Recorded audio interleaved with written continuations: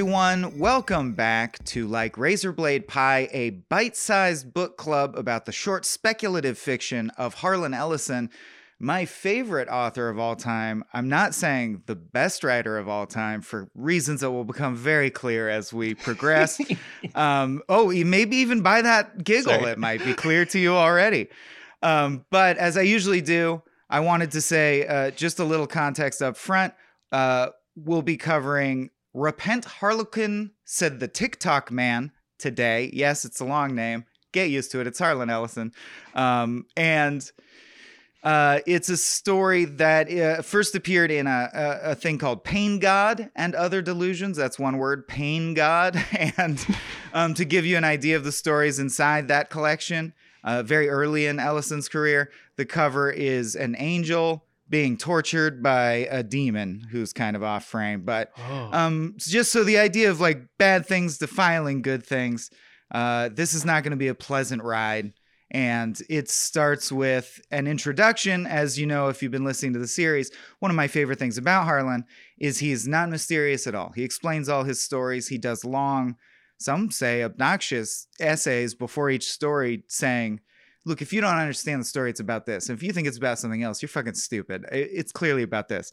And I like that for reasons that we'll discuss. But in the introduction to Pain God, in all caps, he says, "Are you aware of how much pain there is in the world?" And then he does this long thing about how, yes, he is aware of that. And sometimes it seems trite. Sometimes it seems profound. Sometimes it crushes him with the weight of all the pain that there is in the world. And sometimes that seems like a silly, self-centered notion, right?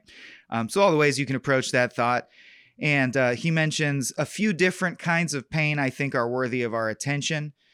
He says, "The other night I had dinner with a good friend. We talked about an anguish that they have been experiencing for a number of years. She's afraid of dying alone and unloved. If you've never felt this pain, you're either an alien from Arcturus or so insensitive your demise probably won't matter much, or you're very lucky. Her problem is best summed up by something Theodore Sturgeon once said. There's no absence of love in the world, only worthy places to put it."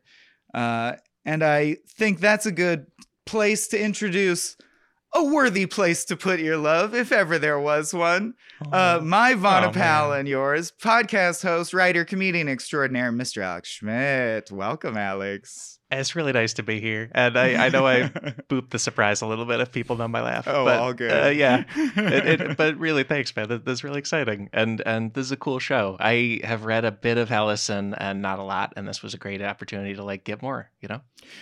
Yeah, the most gratifying thing about the show so far is I do know at least a few people, even in my actual life, and then, of course, a handful of internet folks, shout out internet, who are reading along. And I don't know what I expected, but I'm so gratified that people actually are. I mean, when we did Vana Guys, the people that actively read the novels with us along, it's so cool to think of, I guess, the time that people are actually willing to put into this. So thank you if you are reading along. I do think you get a lot more out of the podcast. It's kind of an odd podcast to listen to if you haven't read a scrap of the thing we're discussing, but nevertheless, you're welcome as well. So I wanted to talk about, I have a question that I always ask on this show, and I'm flipping through the intro to make sure there's nothing else I want to. Yeah, he talks about all these kinds of pain, and then he says, which is crazy because he just did a long intro, but it's shorter than his usual intros. He ends by saying, "This I usually do a long intro, but I'm just so tired. This book has no intro." And you're like, "Bitch, that just was an intro." But but basically, by my standards as Harlan, it was nothing. It was this dirt. Is him phoning it in, yeah. But basically, this story, I think that's the crucial piece of context we can glean from that. This story is in a collection that he thinks is all about, I'm fed up, it's too much, I'm tired, it's just pain, the world is just pain. And interestingly, I wouldn't call the story we're covering that brutal or dark or gruesome. And I'm going to launch into it with the question I always ask, why do you think I paired Repent Harlequin Said the TikTok Man with you specifically? Because I always have a reason. First thing I thought was that it was an honor to get chosen for this particular story because it's one of the few that I've heard of. I don't know if I've heard of it mainly for its like greatness or for it as a prototypical example of one of his long titles, because Hmm. it's I guess it's shorter than The Beast That Shouted Love at Love at the the Heart of the heart of the World or something. world. That's the other one I've heard of it with. Yeah. But yeah, this one he he invokes the phrase "and so it goes" pretty frequently, which relates to a Vonnegut saying "so it goes." And Hmm. I also, if it had been like gun to my head who invented that phrase, I probably would have said Vonnegut prior to reading this story that came out before Slaughterhouse-Five. And then I Googled, and apparently just "so it goes" was a phrase in the world. Uh, so yeah, I don't know exactly who came up with it at all. It might just be Yeah. out there, but the phrase and also the general structure of the story and the style of telling it, it feels very metafictional and very Vonnegut to me. And then also the like science fiction, but like you say, like I also listened to the episode of the show about Deathbird. And then I was Hmm. like, I should read Deathbird to like find out what's going on. Yeah. That is much bleaker and much more confessional than Yeah. this story is. Like this story is about such a fundamental problem and kind of a grief we can all feel from time to time. But it reminds me of some of Vonnegut's stuff, like Harrison Bergeron, where it is about a dark thing, it is about a hard thing, but there's a lot of like lightness and joy and creativity to it. Yeah, and Deathbird in terms of what it throws at you is like cuckoo bananas, right? Like it does the test questions, Yeah, and it's very postmodern, I guess would be the word. Yeah, yeah, this is a pain you can wrap your head around. It's not I have no mouth and I must scream. It's like very specific not a gripe. great title. Yeah. Another thing in the intro he says is it's no coincidence that Harlan sounds like Harlequin. He was always late. That's where the Oh, story comes from. He thinks he's I mean, I roll my eyes a bit as I say it, but he thinks he's the Joker, baby. Like the vibe you get from reading all of his works is he thinks he's like the grinning, winking, chaotic little imp who's gonna, say the Emperor has no clothes. That's kind of the role he feels he has for himself. Yeah, so it was that, but also specifically, I guess, because I'm organizationally minded. Yeah, if you're somehow unaware, Alex and I did a phenomenal. I'll say there's been enough distance. I can say that objectively. Great woo, podcast called Vonneguys, woo. where we went through all the works of Kurt Vonnegut and then some docs about Kurt Vonnegut, talked with some people who have done notable Vonnegut centric stuff. So obviously, I didn't want to start the series with an Alex episode. But I knew it Yeah. would be a big deal when I hopefully had you on. Oh, And thanks. I decided to start with a story that I think pairs perfectly with the first thing we covered on Vonneguys, Player Piano. Oh, big time. So, Yeah, big time. yes. So that's, I guess I'm omitting one thing for the folks who don't read along. I need a mildly insulting name for the no-readerinos. We'll figure out a name for them. What's the story in a nutshell, if you could, Alex? Yeah, we got to do that up top. Yeah, it's the other not related to me thing I kept thinking of was Batman. Like it's almost like sort of Batman stories, but with a very positive, lighthearted Joker. Like it's lighter than every gritty Batman story. It's Yeah. less silly than Adam West, but otherwise it's very fun. And he wears motley and rides a little flying, like he's essentially the Green Goblin in the Jelly Bean scene for sure. Oh yeah, yeah. Yeah.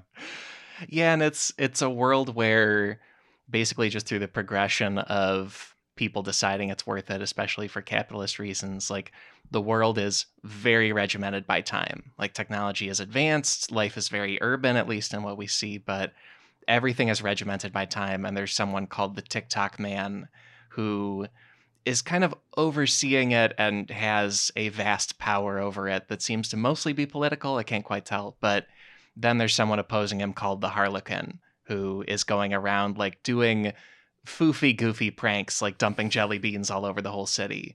But then each time that disrupts the mechanization and the schedules, the TikTok man gets more angry.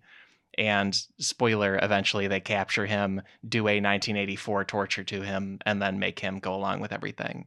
And along the way, we meet the Harlequin's partner, Alice, and we also hear the story of another guy who gets turned off by the TikTok man Mm-hmm. because they have such like temporal control over life that as you quote unquote waste time, they like tabulate it, they deduct it from your life and turn you off if you've used up all your time. Yeah, they dock you. Everyone has a heart implant that they can that the state can tax time from. Yeah. And I'm realizing, I'm glad you read, it's fortuitous that you read Deathbird, because it's another one where he does it. And it's funny, everything's a magic trick when you experience it first or in a vacuum. But, over the course of doing our pod, of course, you start to realize, oh, Vonnegut does have things he's interested, or like patterns. Everyone has specifics. And I realize now, just like Deathbird, one thing Ellison loves to do is 2/3 of the way through the story that's had almost like a jocular, like sardonic vibe, he'll stop and go, now let me tell you like a very earnest story of someone who actually suffered because of this. In Deathbird, it's the true story of burying his dog. In this, he's like, let's stop down and get real and like turn the chair backwards and talk about this dude who really got his heart taxed until he died desperately in the woods. And you're like, oh boy. So he loves to set the stakes out of order, which is an interesting technique, I think. And I wanted to ask specifically with Player Piano, which in an extreme nutshell, because this is not going to turn into a Vonnegut podcast, is about a mechanized world and the soullessness of taking meaningful, in that case, employment in some ways away from people and not having a role or not having a meaningful like place in society because you're getting automated out. Yeah. And then Harrison Bergeron, which you already alluded to, his short story famously about what if everyone was forced to be equal no matter what, and the state like put weights on you if you run too fast, etc. How does this like just balance those things in your head? And I'm wondering, how did Harlan hit you? You said you had read a little. I find him to be a very unique author, but both stylistically and like the message, how do you think it stacks up against things like the Vonnegut stuff that we've covered?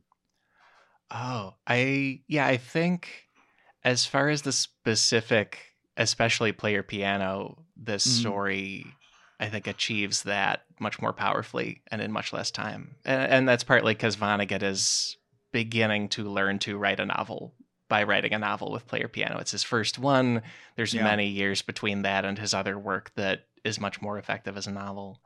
And the other Ellison I've read is now Deathbird, and then A Boy and His Dog, and then sort of by osmosis, the Star Trek episode City on the Edge of Forever. Oh, sure. Yeah, which is amazing. But I'd find him like much grittier than Vonnegut kind of across the board. But this Repent Harlequin story is an exception. It's sort of that Vonnegut tone, especially like that early tone in Player Piano and in the short stories. It's really, hey, it's been the 1950s recently, and if the jet age continues and we're all Jetsons, also it could be kind of messed up. Is sort of the broad tone of both those things. I do think the core message in both cases has become dated, is the word for sure, almost quaint, which is not great, you guys, because that means to the point where an old man, both these gentlemen have passed now, but a very old voice saying, man, if this goes the wrong way, we'll have no privacy and everything will be automated. And we're like, it is, dude. We're already used to it. That's already done.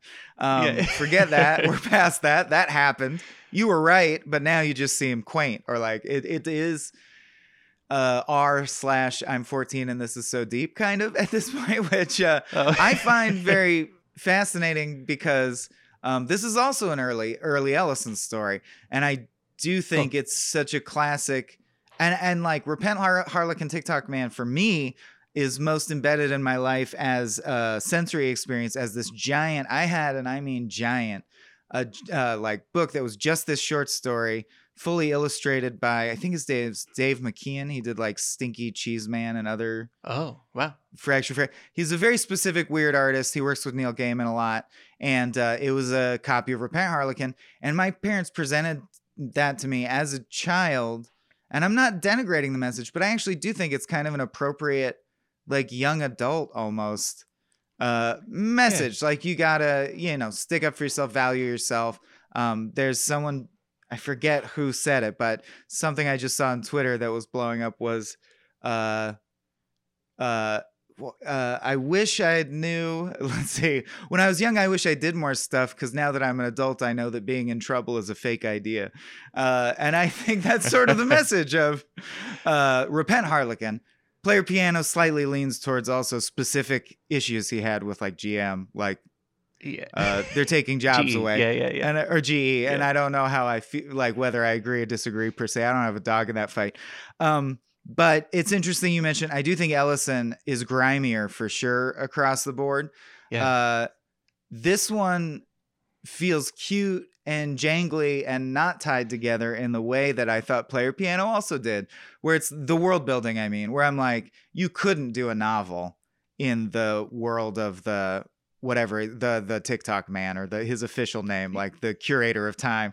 The society's or whatever. Yeah. The society's like dumb on its face. It's not meant to hold together for a long period of time. Right. Yeah. Whereas I gotta say, I find the Harrison Bergeron reality chilling and realistic. Like for some reason, that one feels concrete to me and scares me. Yeah. I don't know. Yeah, I'm interested how other people who have read all of them feel, but that reminds me of a Vonnegut connection I forgot, which also felt, I was like, oh, this is very attuned to me. I really appreciate it, which is that I feel like Ellison does an amazing job in this short story of using your time well. Like there was a big Vonnegut trope truism of him as a writer, like you should use the reader's time well no matter what. And like, you're right, this story probably couldn't, the like universe of it couldn't sustain a whole novel, and it's not supposed to. He's just really deftly, thoughtfully cut it down to exactly what you need, to the point where there's a part toward the end where he says, like, well, he just says, and they do the torture from 1984. You get it. You're smart. Like, I don't need to waste your time. That's what I was going to ask next. So it sounds like that's in bounds for you. You appreciated that or thought it was clever, funny, or like how, because I could also see a take of that's cheating or that's shoddy writing. You know what I mean? Because to be clear, at the end of this, he says, and I love the way he phrases it. I'm paraphrasing because I don't want to flip around, but something like the specific phrasing, and what the hell, they caught him. Like that's how the Harlequin gets caught. He goes like, then some more stuff happened, and what the hell, they caught him. And tell you what, they did the torture from 1984 on him. And just like Winston, he totally was brainwashed. That's very interesting to me because even though I would say, especially coming hot off Deathbird, this feels so traditional, there's still these little ways in which, just like the Harlequin, I guess, Ellison can't not screw with the medium. He's super postmodern, always, even when the story doesn't seem that way. Like this story literally also starts with him saying, this is the middle of the story. And he tells a chunk and then he goes, now let's go back to the beginning and the end will take care of itself. I love when form follows functions. Like in a story about fucking with time, the story's time is fucked with. But yeah, how did that kind of stuff hit you? Because I feel like Vonnegut's thing is more to be conversational and put it in plain English in a way where you're like, that's so wise and said so simply. Ellison's thing is to be like, look, I'm clever. I did a little thing. How'd that come across to you? Yeah, you're right. And I think it was distinct from Vonnegut and good. Like, and I think it especially helps this age well. Like the story feels old fashioned in the lightness of it, I think, but it feels very modern to me reading it now, even though it's been, I guess, close to 60 years. It feels very fresh in terms of, 70 years. Wow, close to 70 years. It feels very fresh in terms of just moving on with that kind of thing. Like it gets on with it all of the time, pretty much every time. If there's one spot that felt like a little old fashioned, it was the Thoreau quote at the very start. I feel like a really, really modern author would just say that first line you mentioned of, I'm going to start in the middle, then get to the beginning, then get to the end. Yeah, it's very chunky. He does use opening quotes frequently, but I think this is one of the longest ones I've ever seen. I'm just going to read a abbreviated bit. It's from Civil Disobedience. Henry David Thoreau says, the mass of men serve the state not as men mainly, but as machines with their bodies. Others serve the state chiefly with their heads, and as they rarely make any moral distinctions, they are as likely to serve the devil as God. A very few heroes, patriots, martyrs, reformers, and men, had to throw men in there, serve the state with their consciences also, and so necessarily resist it for the most part, and they are commonly treated as enemies by it. A quote I know that is used on social media by just the worst people to defend any horrible thing they think. Like, I'm resisting the state. That makes this valid. I hate X group. But anyway, I also think if you take it in good faith, obviously, it explains the whole story. So do you see Yeah. that as a positive or a negative? Because as I said, I don't think I sent it to you in a PDF, I believe, so you didn't necessarily read the acknowledgments, then the intro, then there's an intro to the story that is separate from the intro to the book. And in all three, he explains what the story Repent Harlequin TikTok Man. He's like, this is what it's about. Here's how I thought of it. I used to be late a lot. Someone called me out on it. I was like, fuck you. I'm the Joker, baby. And I wrote the story. And then he has a Thoreau quote up top that says, basically, the soul of the meaning of the story. And then he tells the story. Yeah. Too much? Yeah, like it was, the Thoreau wasn't good or bad to me. It was just repetition. And like I one of the first things I did with this story was just Google the publication year, because my feeling is like, okay, if I was a 1965 reader, maybe this is helpful to me. And in 2022, I'm okay without it, you know? Yeah, the one thing I think it appeals to just by being there at all is that this is a timeless idea I'm gonna tackle right now. But that could have been just, martyrs serve the state with their conscience or whatever, and our branded enemies, David Thoreau. Yeah, I think you could punch that up for sure. Yeah, I do love. I didn't know. I'm. Gosh, you're out hosting me on my own show, but I didn't know that it predated Slaughterhouse-Five. That's incredible to me. I did pair the story with you before I realized that it has not just the phrase "so it goes," but a period where it goes, and so it goes, and then another sentence, and so it goes, and then another sentence, and so it goes. And I just wanted to say I did look into it, and I have confirmed that Vonnegut and Ellison admired each other's work, were friendly, had mutual friends. So it's all good. But okay, there's one. I feel like I'm talking too much, so I want to ask, what if you're gonna stump for Vonnegut here? I don't know why I'm having to pair them or pit them against each other, but let's just say, what did anything about the story fall flat for you, rub you the wrong way? Since we mentioned the Thoreau thing was a little pacing bump. Oh yeah.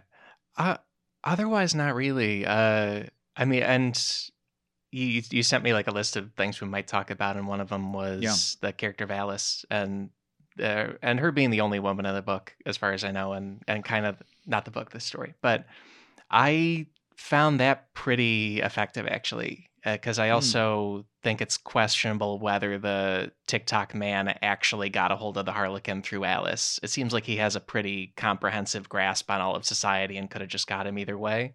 And then just says to make it maximum painful, your wife led you in. But, she might not have done that. And I sort of expected to bump on the writing of the female character. And I actually thought he did a good job of making clear that the Harlequin is not paying attention to her pretty plain asks for what she needs in the relationship, and is like being him works great, except in your most intimate relationships. Then you need to be more graspable and more there, I think. Yeah, their one direct interaction that's actually a scene we see is basically him telling her that he'll be a certain place at a certain time, and she's like, why do you even bother? Yeah, you're telling you're you that. So let's tackle the central issue then, because what's interesting to that is we know Harlan wrote this about actually being late frequently himself, and his friends and relatives reflecting back to him that sucks, and him going, no, it is society that is wrong. We're too regimented. Where do you land on that? I think the story interestingly lays out pros and cons. Obviously, this is a society of conformity gone mad.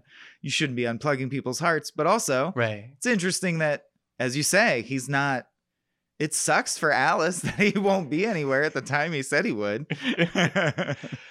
and I also think by spinning out this science fiction world, Harlan separates it between is Harlan's behavior okay and is the Harlequin's behavior okay? Because Harlan, I don't know the exact timing of his lateness, and you might know better, but that's more okay. The Harlequin needs to be a freedom fighter who also brings his loved one along. This is higher stakes. This is a bigger thing that the Harlequin's dealing with.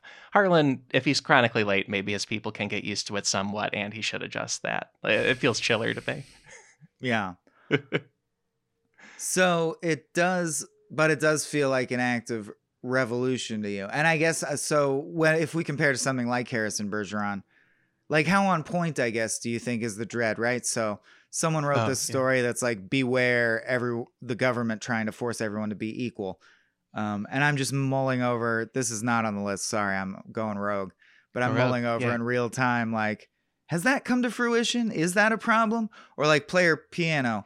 I actually would argue, I believe, as I said on the Vana Guys episode, that I think that's kind of a complicated issue. There might be a painful transition period where people don't have jobs and therefore aren't entitled to resources. But I do believe humanity can and should and will eventually get to the point where people are valuable intrinsically and don't have to work to earn resources.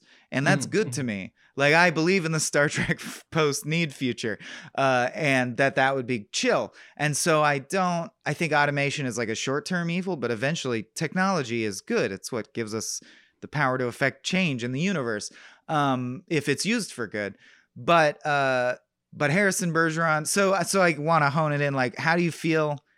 How cromulent or how cogent is this? Do you feel like Yeah. we're on a strict clock? Do you think that hurts society? Do you think we're all fucking robots, living in under too much stress until we die in our cubicles? What do you think?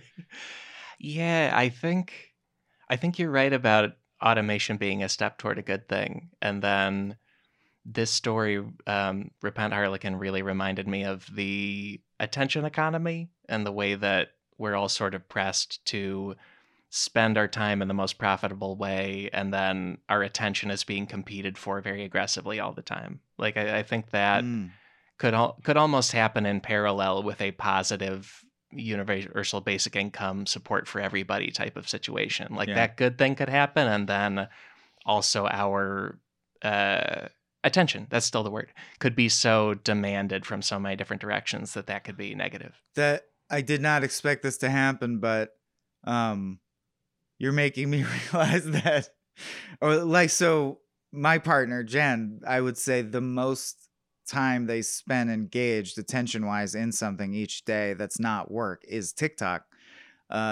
So there's resonance between TikTok and TikTok man. Like, she knows the TikTok man? Wow, Yeah, you're cool. totally right. I forget what he's actually called. Allfather, timekeeper of forever or something.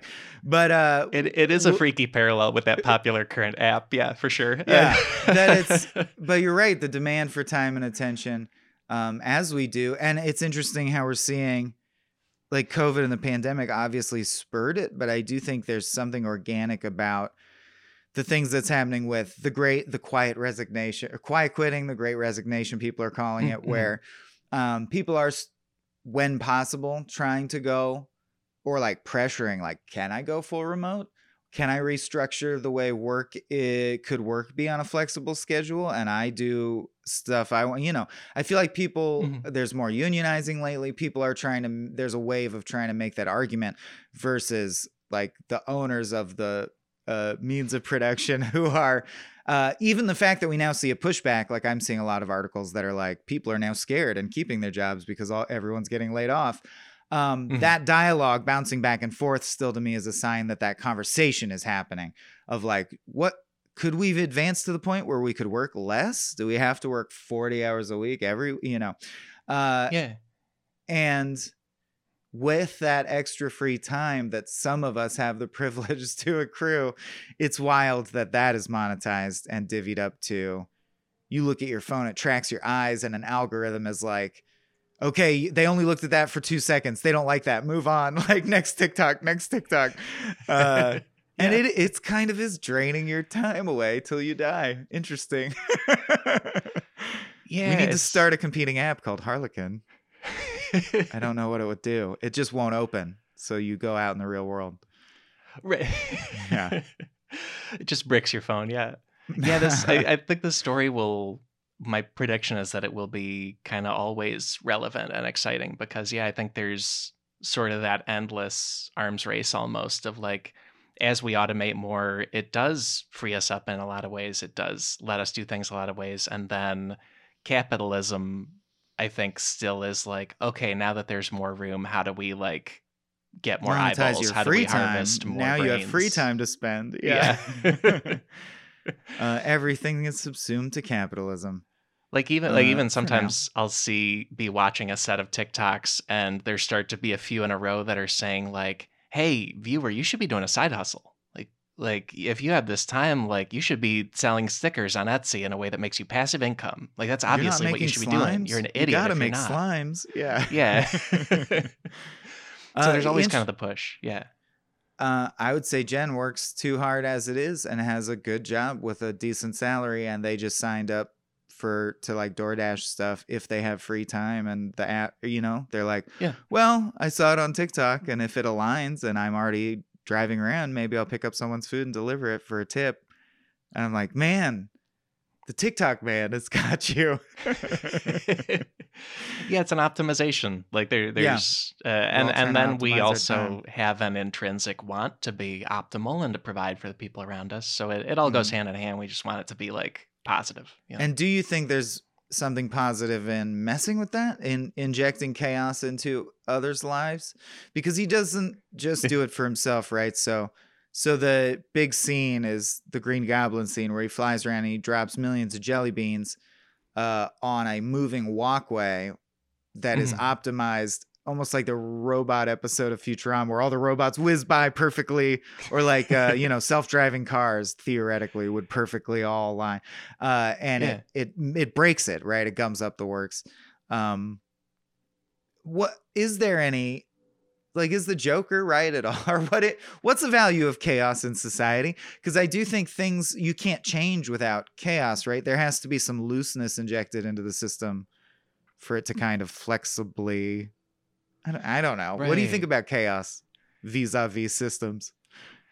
Yeah, I think, especially in this story, I read it as a positive force because it was freeing people from like specifically capitalist functions and pleasures and everything else. Like it helped remind people of their own humanity. And so in this story, for sure, it's good. And I think broadly in life, it's good. Yeah.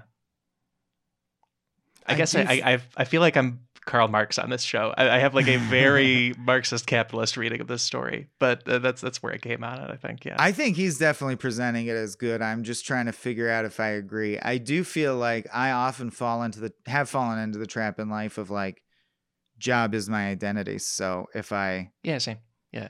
If this falls away, what even am I doing? And yet every time that has happened or the rug's been pulled up from under me and I have to scramble and figure out what my life is now, it always makes room for something new that's cool and interesting. And you're like, I don't know, it's a weird realization that maybe this will help some younger people listening, but like, your life will not go the way you planned. It can take radical turns. And as Vonnegut said, you don't know what's good news or bad news. You always are worried like, this thing is ending. Endings feel bad. It's not in the system. It's not optimal. This was not the plan. We're all fucked now. But some chaos, like a moment of chaos, often leads to, well, now I can search for something new. And there's like 8 threads I could follow. And this would be interesting. And you find yourself somewhere interesting.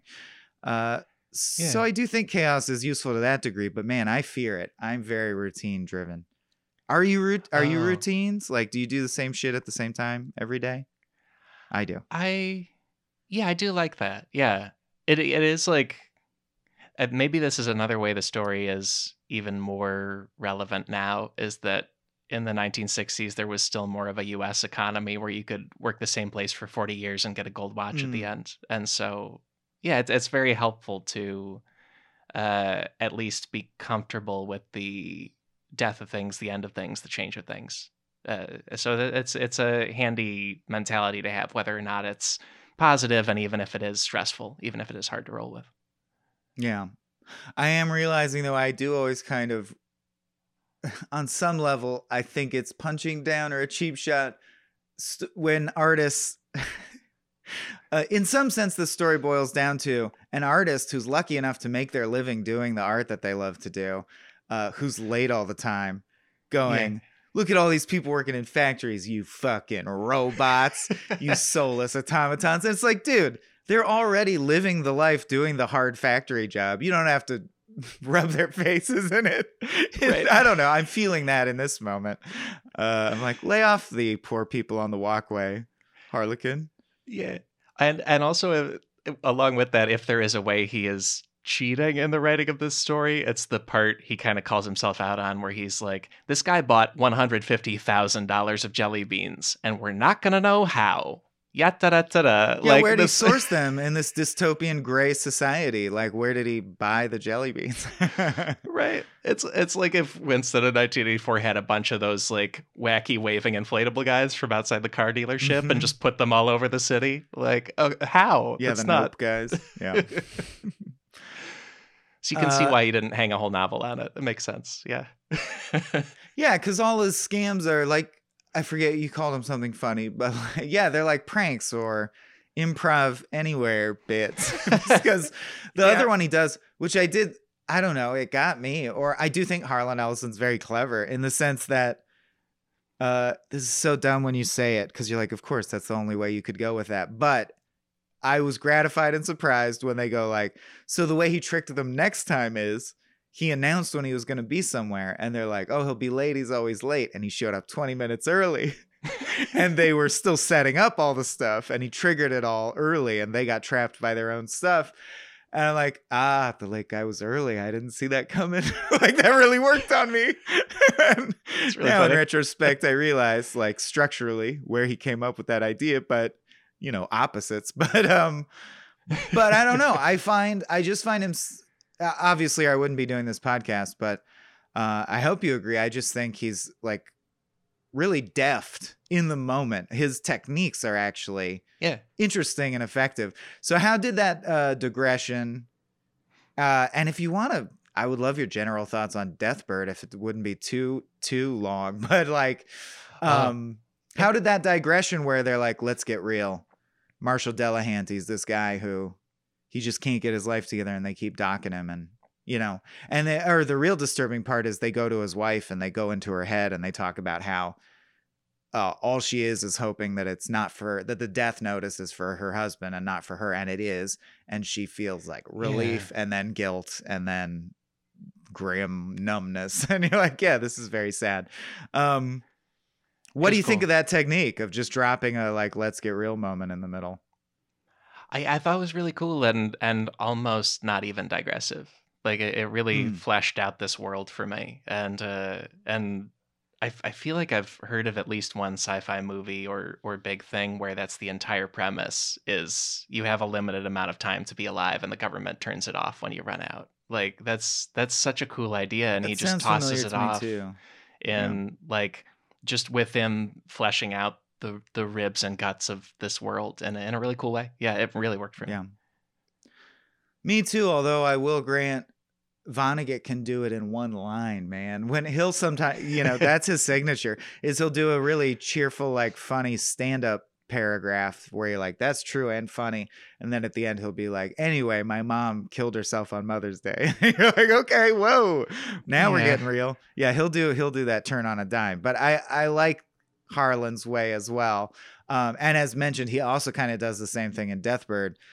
So real quick, did you like Deathbird? Did you not like Deathbird? What'd you think? Deathbird was amazing. I do think when Deathbird pivots into his real story of dogs in his life and a neighbor having a dog killed and stuff, that was more of a digression and took me a little out of it, actually. Yeah. Well, in fact, in the intro, he explained that was just an essay he wrote when his dog died. And he like copy and pasted it into this story and then wrote framing around it to make it fit in the story as well as it did. But yeah, Deathbird's very all over the place, which is not, I would say like a third of his stories are that. That's his other signature thing that I fuck with, which is I like when a story is, you're like, what's going on? Why are we here now? What's this? Beast that Shouted Love at the Heart of the World, for example. If people listen to our very first episode with Katie Stoll, I know she was asking me very earnestly, like, what was the story about? And he can go that far sometimes. But interesting that you've read A Boy and His Dog as well, because that's very, I don't know what to call it, traditional. It Yeah. it takes place in one place and it goes forward in time and everything makes sense.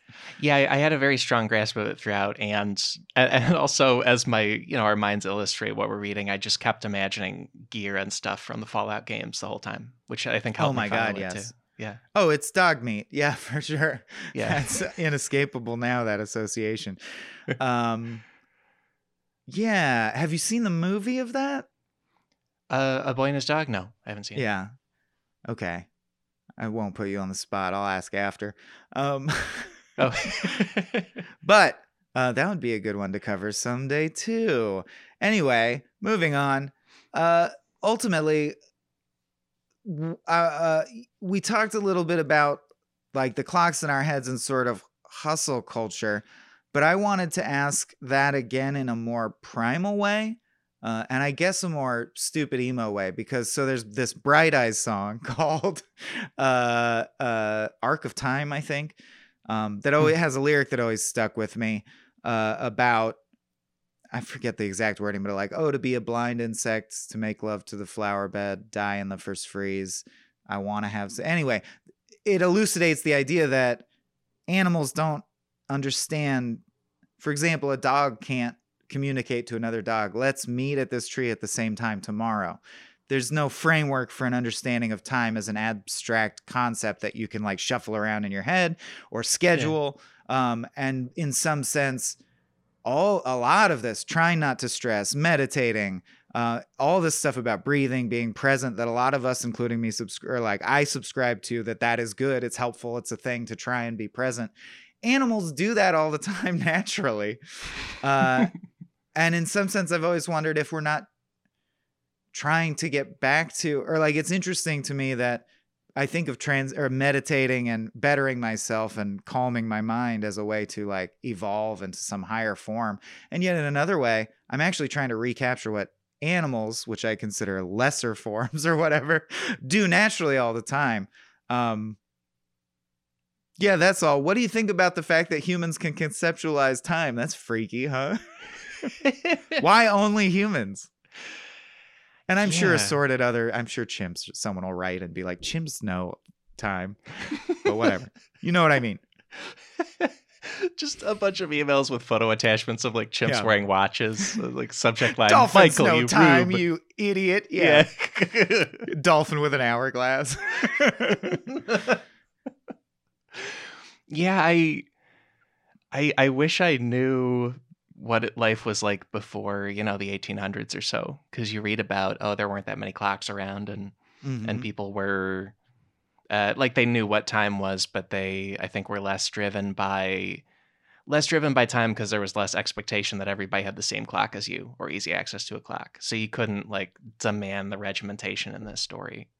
Sorry, because I think it's good to know that Ellison, part of the spark for this was that he either felt bad about being late to stuff all the time or felt frustrated that everybody was mad at him. Because I think we all suffer that way or suffer the other way, which is sweating being early or on time all the time. So then we do that, but we suffer in order to achieve it, like nobody's mad at us for being late because we're on time, but then it's a lot of like, okay, so the subway will take this long and add 15 minutes for chaos with the subway, and then or whatever freeways, whatever people's limits are. But yeah, I think we either end up really, really hustling, set aside capitalism, just really hustling to show up on time for people, or we free ourselves from that and then suffer on the other end. I think one of my most common forms of, like, the most common instance where I'm really panicked is that realize I'm in the car in traffic and realize I'm going to be late to something. I hate being late. Yeah. And it's fascinating to me, people who don't care. And then I'll realize it's all bullshit. Like, I totally see both sides. So whenever we record one-upsmanship, sorry to put you on blast, dude, but Adam Ganzer is habitually 5 to 8 minutes late. And I sit there at the time and I get really annoyed. And then I'm also like, but why? It's 8 minutes. Or, you know what I mean? Like, if I was in the 1300s, I'd just get up when the sun rose and, I'd see. So who am I to feel negatively about Adam because he's 8 minutes late, and yet so I do get locked into we enforce the system ourselves as we are part of the system. Like the only reason Adam would feel bad about getting late is because I give him shit because I have a clock in my head telling me everyone has to be on time or the next thing won't be on time.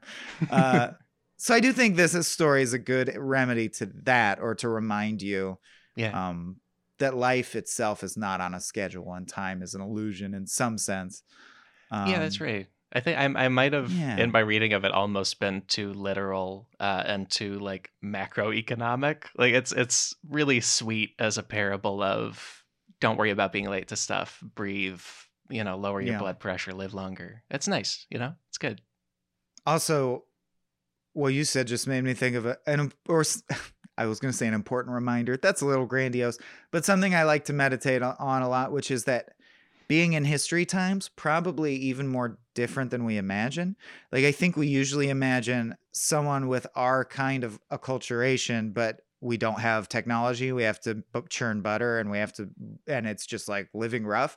And it's like, no, man, you would think completely, your internal sense of things might be different. Like if you go back far enough, you genuinely believe that, like, you don't know what the sun is. You know what I mean? Like, you're like, what is that fire in the sky every day? And you have no answer, and you have to just accept there's a fire in the sky. I have my own personal explanation for why I believe there might be a fire in the sky.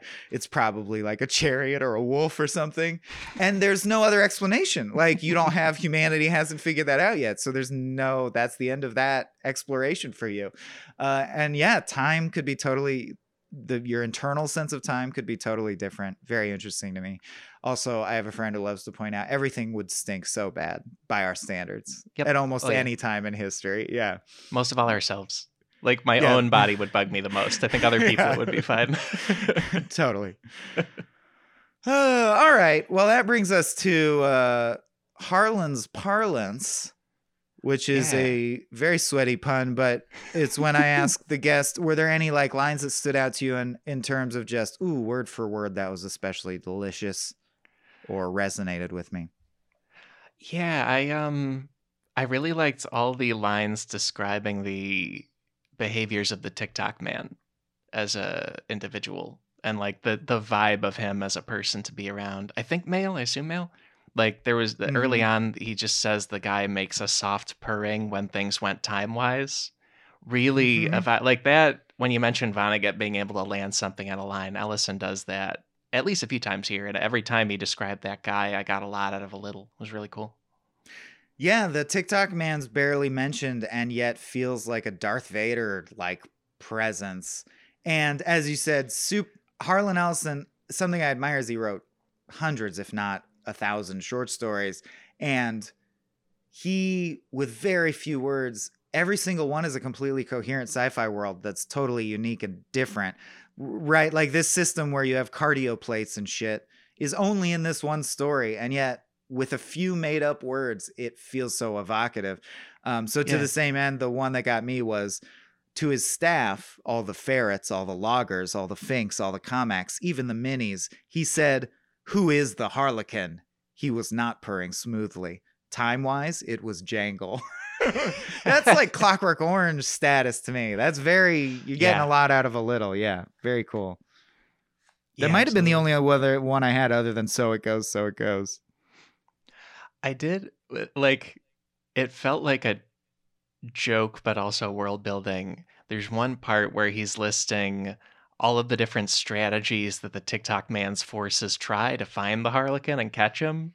And like one of the lines is, they used Raoul Mitgong, but he didn't help much.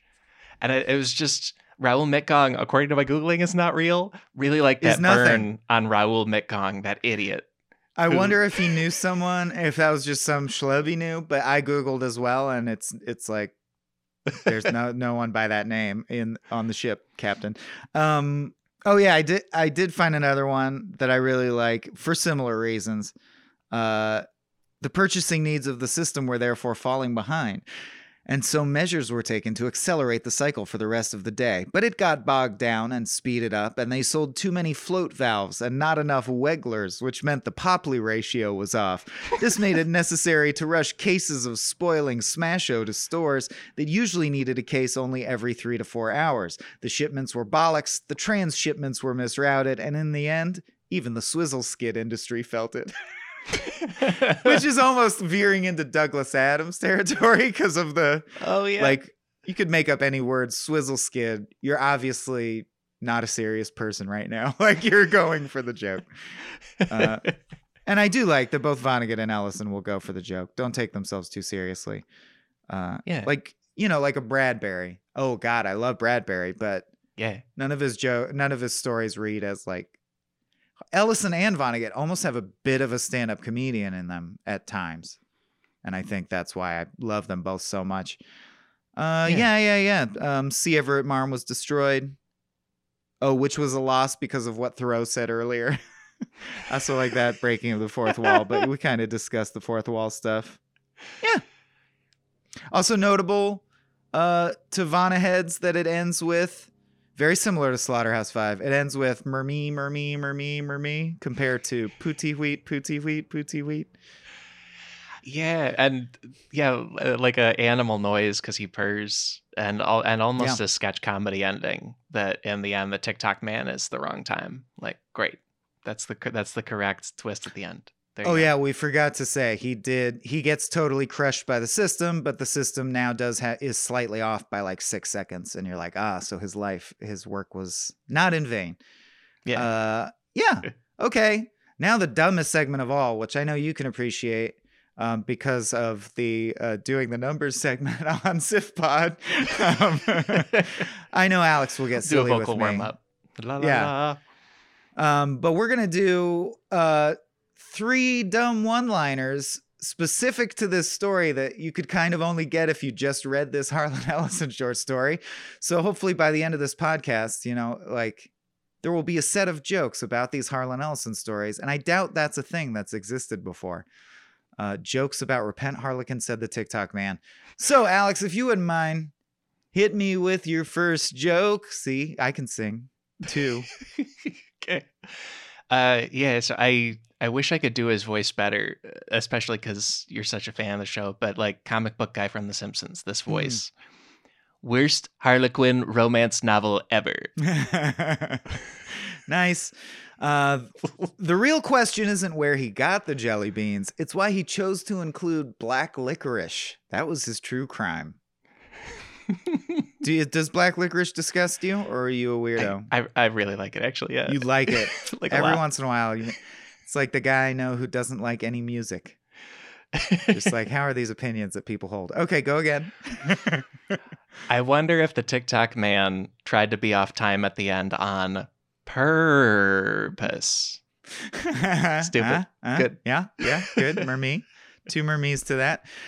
Terrorizing the city by airboat in Motley and always being late. This Harlequin dude's like if the Green Goblin... Oh, see, this should have been in Dennis Miller voice. This Harlequin dude's like if the Green Goblin had a baby with Cody Johnston. Now, that won't scan for most of you, but it cracked, and this is no longer true because he's worked on himself. Cody Johnston would often be late to meetings. And now you get that hilarious joke. Alex, please. Yeah. It was because Katie locked him in his house with Warmbo. That was the problem. Sure. When in doubt, blame Warmbo. What was weird is Warmbo was always pitching some more news at Cracked, and we're like, who is this guy? Who let this puppet in here? Right. Then finally, when Cracked fell apart, they're like, now's the time. Yeah. Yeah. Spooky voice. Never send to know for whom Raoul mit gongs. He gongs for thee. Dude, that one's so good. I think I'm gonna carry around the name Raoul mit gong for like any guy who is widely known to not be helpful or good at anything in our broader society. He's a real Mitgong. It's like the way Ellison writes him, it's like, obviously Mitgong didn't work. We all know. We're all just clear on why that would not work. Yeah. It's in the middle of, like, if you ever read Hunt for the Jabberwocky, it's a similar section. Like, they hunted him with soap. They hunted him with, like, they used the nanites. They used the grid. They asked Raoul Mitgong, but that piece of crap, as you know, is worthless. So that didn't go well. Yeah. You're like, wait, who is this dude we're just shitting on in the middle? All right. Final joke. Turns out the Harlequin's real name is Everett C. Marm. I'd burn through the rest of my cardio plate as fast as possible, too. Everett C. Marm. Shitty name. All right. That's all our stupid, deeply stupid jokes, except the Mitgong one. That was genuinely great. Oh, thanks. And any listeners whose last name is Marm, write in. Let us know. It really feels made up and weird. School marm is a phrase that always stuck in my craw. For that reason, I'm like, what is a marm? Yeah, pap smear, I have a similar issue with. What is pap? I gotta know. So write in, explain what marm and pap are. Hey, I'm a pap marm buddy. Somebody out there. Long line of pap marms here. Alex, please tell people about your own wonderful podcast, how they can find it, where they can find it, and where they can follow you. I make Secretly Incredibly Fascinating, which Michael has very kindly guested on before, and it's about things that people think are ordinary. Then we get into history and science and stories about why they're amazing. And I'm on Twitter at Alex Schmitty. I don't know if Twitter will still be a going thing when this releases, but that's what people have been saying lately on podcasts. Yeah, but and thanks so much for having me on here, man. This is really fun. Oh my gosh, honored to have you as always, Alex. SifPod's really great. If you haven't heard it, check it out. Things become incredibly fascinating, and I can't stress enough how mundane they were to start with. Like, I don't know if you've done these, but it'll be like hinges or lint, and then it's very interesting. Yeah, so well done. Patrons picked ball bearings, and I don't know why they're interesting yet, but it's gonna be fun. But I'll figure it out. Yeah, I'll dig. This has been a Small Beans endeavor. We're a bunch of pals who make podcasts, sketches, music, web series, and movies. The Beans always have new ideas percolating, so make sure to check us out at patreon.com/smallbeans. That's patreon.com/smallbeans, where you can browse all of our current and past content, see what we've got planned in the future, and learn how your support can help the small beans grow into huge, giant monster beans. If you enjoyed this content module, please like, rate, subscribe, or tell a friend about us. We love you.